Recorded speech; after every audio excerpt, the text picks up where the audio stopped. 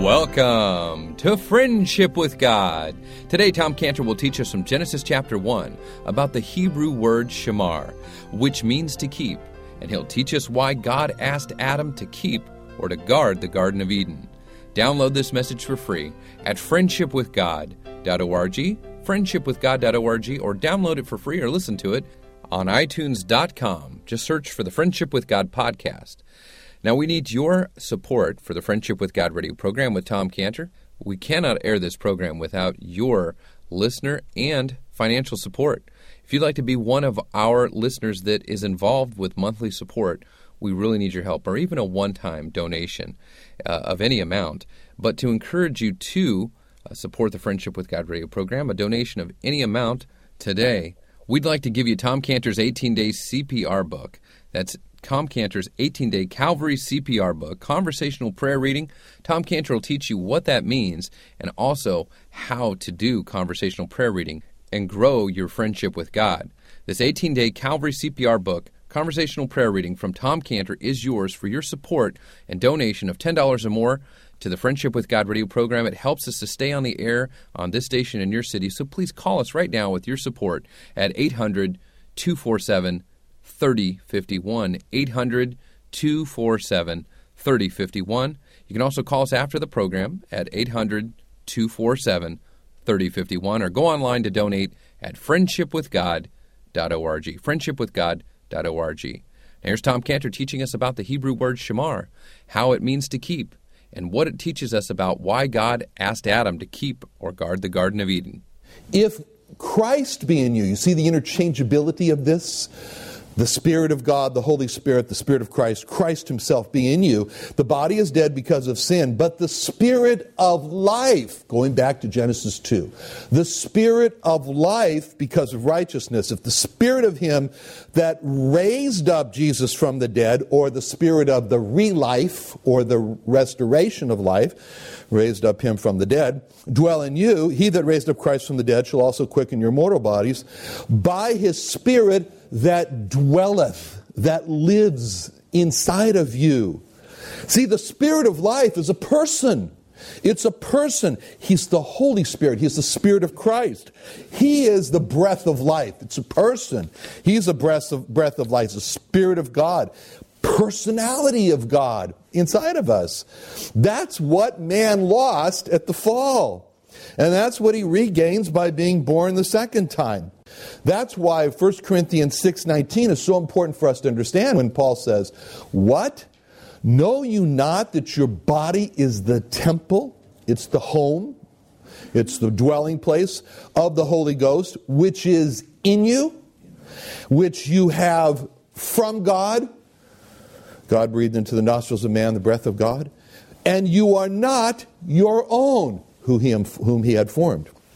Okay, question. How long will the Spirit of God live in believers? How long? Is it just to temporarily get us through this little tough time called life on earth, or longer? How long? Forever, eternally. I'm kind of happy about that. I wouldn't want to be left alone again. Because John 14:16 says, "And I will pray the Father, and He shall give you another Comforter, that He may abide with you forever." It settles it. Forever. Thank God. Next point. Genesis 2:15. "And He took man." God took man. The Lord God took the man and put him into the Garden of Eden to dress it and to keep it. God placed man where God gave man work to do. This word, placed, is the same root word that's used for Noah's Ark. Was floating around, and it finally rested. Where did it rest? On Mount Ararat. That's the word rested. It said He rested the ark there. He rested man in this place where He had given him work. And it says there that it was waiting for him, because in verse 5, when it talked about everything, it says at the end of the garden, there was not a man to till the ground. So here was an obvious place where man was needed. God created the need for Adam, the work for Adam, the need for Adam. God has created a place for us in our lives. There are lost souls that God wants you to reach. And the devil is going to say to you, you're not important. you're not necessary. If not you, someone else will direct that soul. So if not, they're part of the elect. And if they're part of the elect, what are you? God's going to save them with or without you. You're just not that important. Don't you believe it for a minute. And don't you believe that lie, because you are put in the place where God needs you to do the work He has created for you to do, just like He created the work for Adam to do. Remember the poem from last week? There's a work for Jesus ready at your hand. 'Tis a task the Master just for you has planned. Haste to do His bidding, yield Him service true. There's a work for Jesus none but you can do. There's a work for Jesus, precious souls to bring. Tell them of His mercies. Tell them of your King. Faint not, no, grow weary. He will strength renew. There's a work for Jesus none but you can do. That's an important phrase. None but you can do. Very important. Very important at the end, those last words at the end of verse 5. There was not a man to till the ground. In other words, it could say, there was needed a man. Just like God did for Adam, He's put you in the place of His choosing.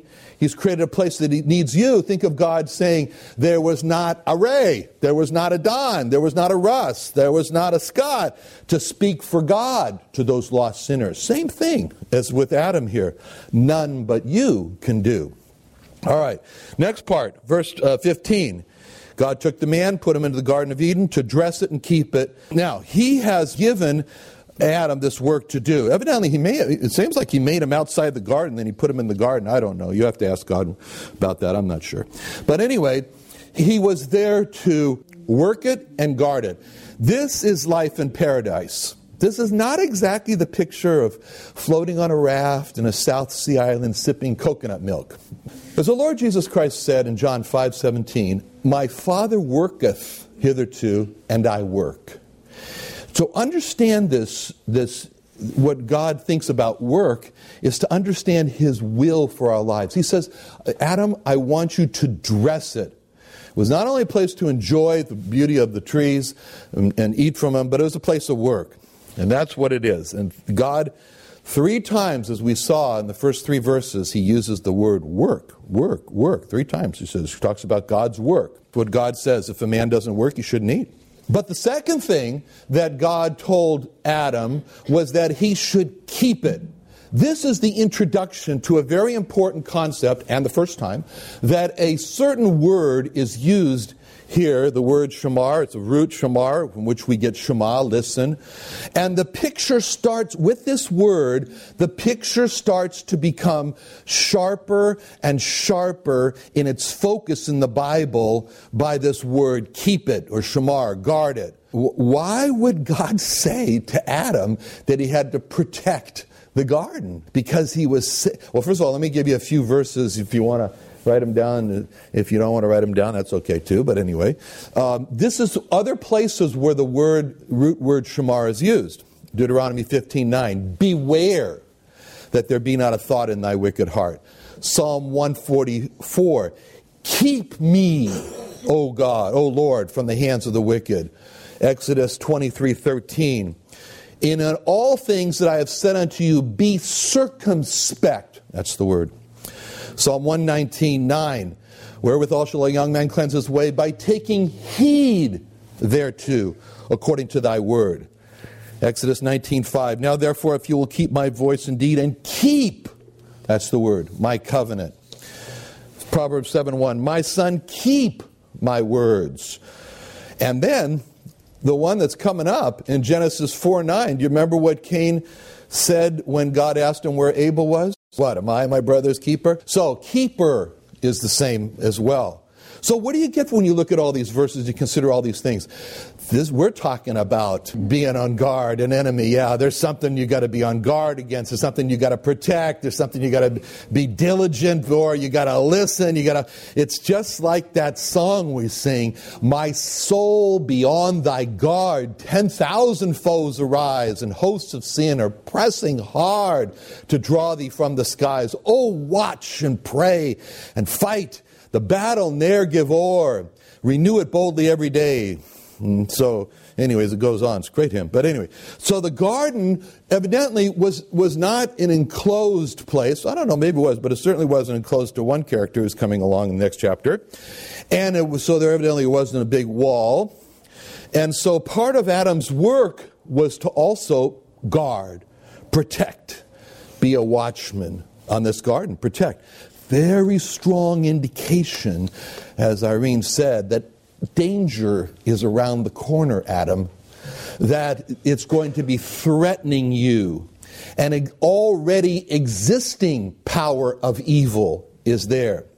Well, he put him in the garden, and God also said, now, Adam, I want you I want to get you strong. So I'm going to put all these wonderful trees in here, but there's going to be one tree in here, Adam. And he didn't have to put it in that garden, you know. God said, the tree of the knowledge of good and bad. And he said, and Adam, it's going to be good if you obey me and don't eat that tree. And it's going to be bad if you disobey me and think you want to experience that evil. Why did God put that there? To strengthen Adam, so that his will would be strengthened. So his self-determination to not sin against God would get stronger, so that he would be strengthening his choice to choose God. And that's part of what it was in keeping, in the keeping, the word keeping and protecting. Keep your own free will, Adam. Keep your own free will. Watch over your soul. Because it was God's will, even for Adam in the garden, that he should determine his own destiny. That he should determine that he was going to go with God and have good and overcome evil forever and resist temptation. So he puts this garden there. You know, God loves to make covenants or promises, or I kind of hesitate to say agreement, because I'm not always sure that any people agree, but anyway, it's a promise. And so he makes this promise with Adam in chapter 2. And he says, okay, Adam, here's what we got. The soil, I'm giving you the soil, and what's the soil going to do for you? What's the soil going to do for Adam? Yeah, he's going to give him food. The breath of God, I'm giving that to you, Adam. What's that going to give him? Life, good. The garden is going to be a place I'm giving to you for what? To work and live in, good. The animals are going to be there to serve you. The wife is going to be there to argue with you. No. To what? To help you, right? I'm giving you all this, Adam. All this I'm giving you. This is part of the covenant. Now, Adam, I'm requiring you, because I made you, to dress the garden and keep the garden. First thing. What's the next thing he required him? You know every tree you want but one, right? Tree of the knowledge of good and bad. Don't eat from that tree. And then and then I want you to give the names of the animals. And one last thing, I want you to keep marriage holy, special. So this is a covenant that God has given to Adam. This is an agreement. And the agreement is, serve God, you live, disobey, you die. I want you to look at Psalm 50, verse 5, because God is into this, making agreements, making covenants. Gather my saints together unto me, those that have made a covenant with me by sacrifice. God is describing bringing those who have been cleansed, his saints, he calls them, to him. And he's saying, they have made a covenant with me. They have made an agreement with me. What's the agreement? That they're going to turn over a new leaf and they'll be good forever? No. The agreement is based on a sacrifice, a covenant by sacrifice. And we know that the great sacrifice was God's provided sacrifice. That's what happened here. So therefore, let's think back now on Adam. He's got this covenant. He's got positive, eat the trees from every tree you'd like to eat. Negative, don't eat of this tree of the good and evil, good and bad. So he sets boundaries. God is into setting boundaries. He said, this is where you stay, Adam, in these boundaries. Over here, you don't go over there. But over here, he sets the boundaries. Now, another thing God does, He cared for man. In verse 18, chapter 2, back in Genesis. Chapter 2, verse 18, he said, it's not good the man should be alone. I will make for him and help me for him. You know what's interesting about this verse? It's speaking future. He says, it's not good for man that he is alone, that he'll be alone, and I will make for him a helpmate. It's all in the future. He foresaw Adam's need, maybe before Adam did. I don't know. Let me see. So where are we? 18, okay. You see? Because what happened there, verse 18 comes before verse 20. Okay, that was profound. Verse 18 comes before verse 20 because verse 18, God is saying, we're going to have a need come up here. Because, why do I say that? Because at the end of verse 20, it seems like that's the time when Adam feels it, right? I mean, you know, he's sitting there, and he's naming the animals, and you know, he's got the doves coming with the wings, and you know they're snuggling with each other and cooing, and you know, and they come up there and doves, and he says, "Okay, good for the doves, you have each other, wonderful." And then the next one comes, the baboons, and they're picking the little ticks and the fleas off of each other with their big snouts. And he says, wonderful for the baboons. They love each other. You go. Next one comes the lions. Lions are their claws, but they're snuggling and cuddling, you know. Good for the lions. So you get this picture, and all of a sudden Adam feels, you know, like, I don't have anybody. He says, you know, nobody here to pick the fleas and ticks off of me and everything. So when he was, that was the joy of it all. Remember when he made Eve, he went to her, and, you know, he says, "Oh, she's bone of my bones." I mean, he checked her out. You know, no wings, no claws, no snout. Oh, she's beautiful. She looks like me. Anyway, but the point is that he hadn't gone through this until verse 20. But in verse 18, God thought about it, and God prepared for it. And that's the wonderful thing about God. Because the Lord Jesus Christ, it says in Revelation 13:8, was slain from the foundation of the world before this creation ever happened. Because God thought about it. God knew about it. God planned it, just like he did with Adam. And he allowed man to go through that whole naming process. That's another point. He allowed man to feel his need so he could train man to look to God for his need. I mean, he could have just, created Eve right off the bat and didn't have to go through the surgery with the rib and everything. He could have just done that, and Adam would have said, well, okay, I got one. But no, he allowed Adam to go through that process so that he would experience the need and he would be drawn into the right relationship of God first, God only. See, that's what Matthew 7:7 means when it says, you're supposed to ask and it'll be given to you. You're supposed to seek, from God, and you'll find. You're supposed to knock. To who? To God's door, and it'll be opened unto you. Because everyone that asketh receiveth, and so forth. Because he says, if you know how to give good gifts to your children, how much more should your Heavenly Father give good things to them that ask him?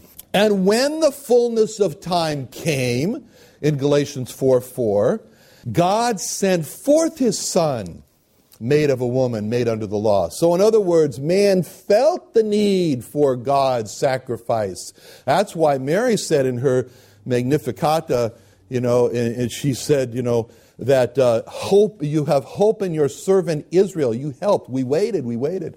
That's why Zacharias, the priest, he said, long to see your salvation. There was the need that was felt. God, that's what God is into. And then God supplied the need. He made the woman. He didn't have to go to eHarmony. He just made the woman. So he made the woman. He provided. Man had a need. Man could not meet this need. God provided the need. Man has a need, as we saw in Psalm 50, verse 5. Got to have a covenant with God. Got to have a sacrifice. Got to have. And when Abraham was walking up that hill to Mount Moriah with Isaac in Genesis 22. You remember Genesis 22. And this momentous historical question pierces the silence as Isaac asks the question. He says, behold the fire, Father Abraham. Behold the wood. Where's the lamb? Where's the lamb? That was the momentous question.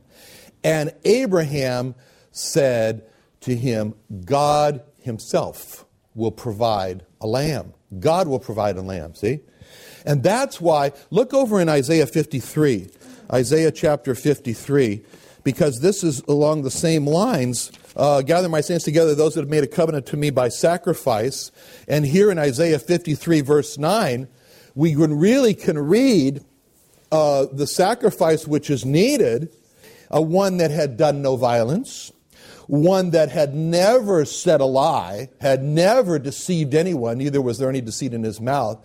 Well, who's that? Well, all of us are disqualified, and everybody else.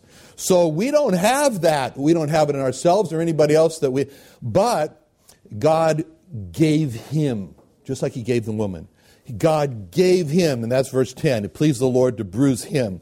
He put him to grief. See, God not only gave him, but also sacrificed him. So that we could have, thou shalt make his soul an offering for sin. Look at him. You don't have someone help for you, so I'll give you the wife. Look, sinful person, you don't have a sacrifice to make with me, so I'll give you my son. And that's what he did here. So now you can have this wife. So now you can have this sacrifice so that you can come to God. Make his soul your offering for sin. Make his soul your offering for sin. That's Isaiah 53:10. And then another thing we learn about God in verse 22 is that God delighted to give this to man. He brought her to man, and he delighted in that. And we've already said, he said checked her out, and she's just like him, so she's beautiful. And he delights in that. God loves to be the God described in John 3:16. For God so loved the world, he gave.